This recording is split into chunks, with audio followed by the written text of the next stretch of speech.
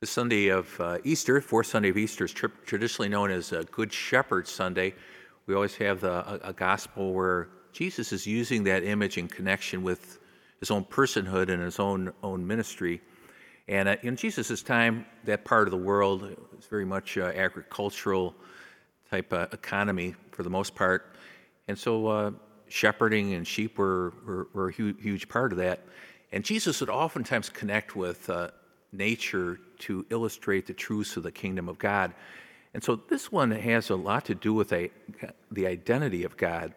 And if we want to know what God is about, and sometimes people ask, well, how can we come to understand the mystery, the magnitude of God? We look at what Jesus did in the Gospels, and we look at listen to what Jesus said. And he says, I am the good shepherd who lays down my life for the flock. So our God sacrifices for us, and we certainly see that with Jesus on the crucifix. And so our God is not disconnected, uninvolved, aloof, but rather draws close to us in a compassionate, sacrificial love. And we see the fullness of that in Jesus. And we all need that type of relationship with God. And you think of this past year and all the challenges. To know we're not walking alone. Jesus said, "I will be with you always until the end of time." In the Easter season, we're going to move toward Pentecost, the conferral of the Holy Spirit. And so Jesus is risen. He is alive and well, also alive and well in the church.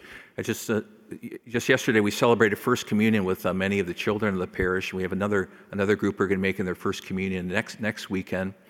But the Holy Eucharist is a powerful way that Jesus comes among us to nourish our souls so that we can be strengthened as his disciples in the world. And a little under a month, we're going to celebrate the sacrament of confirmation. So Bishop Malloy will be here. That Jesus he touches our lives in a powerful way through the sacraments.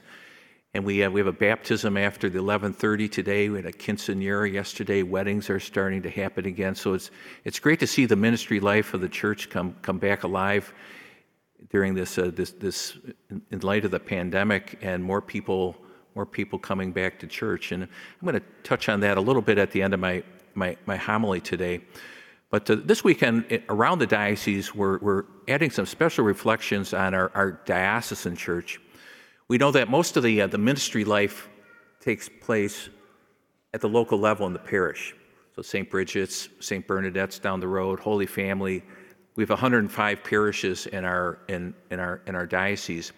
But we also belong to a diocesan church. We're part of the Rockford Diocese, and we cover most of northern Illinois, the eastern part, the Fox River Valley, all the way to the Mississippi River. We've got suburban parishes, urban, rural, increasingly diverse diocese ethnically and culturally. We have schools, we have hospitals, so there's a lot of ministry that takes place at many different levels.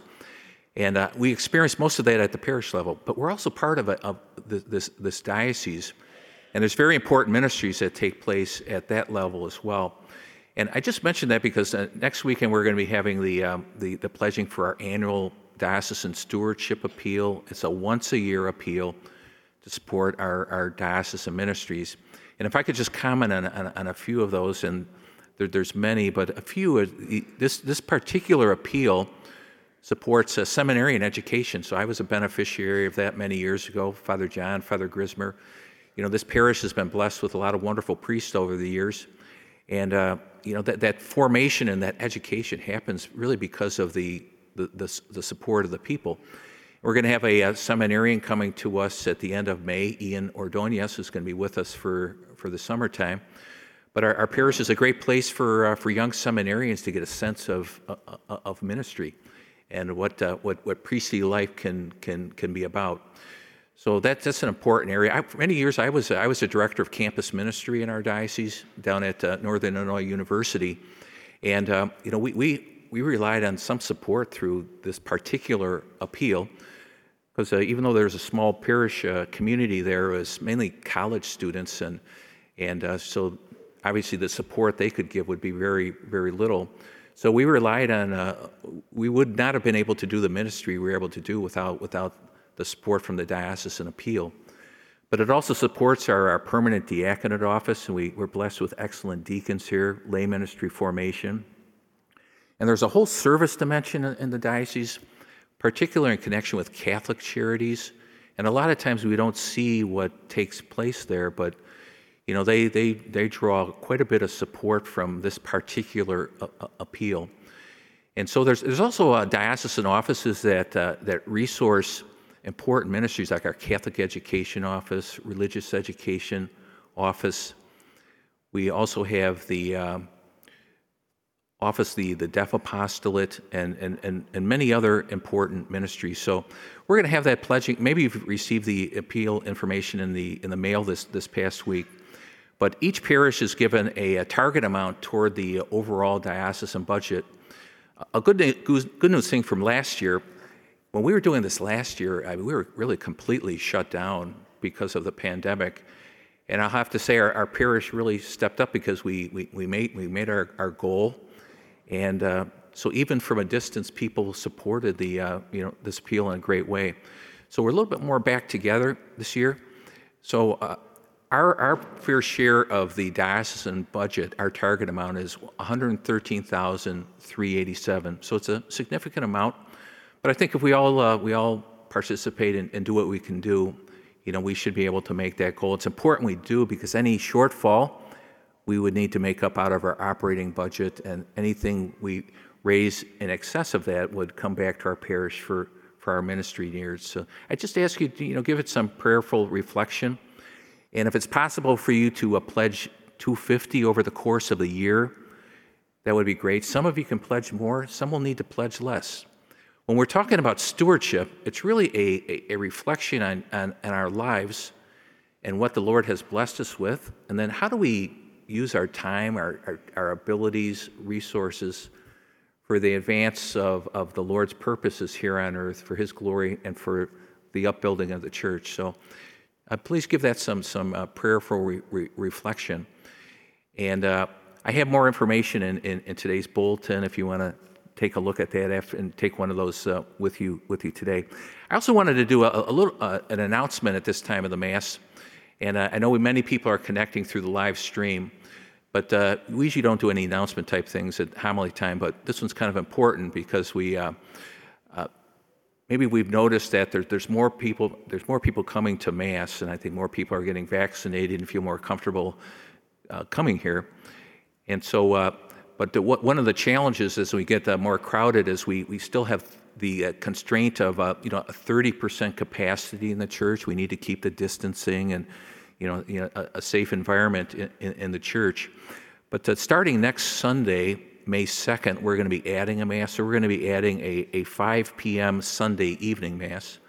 So that will begin next week, and we'll continue that.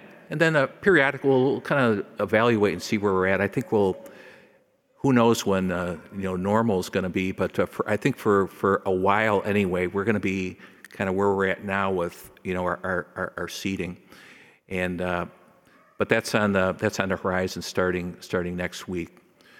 So as we gather today on this Good Shepherd Sunday, we thank the Lord for His compassionate love toward you and me. When Jesus uses that image, it really reflects the kind of the care and solidarity that God has with us, His creation, most fully expressed in Jesus. So, during this Easter season, my prayer for all of us is that we allow the Lord, the Good Shepherd, to be more and more the Lord of our lives.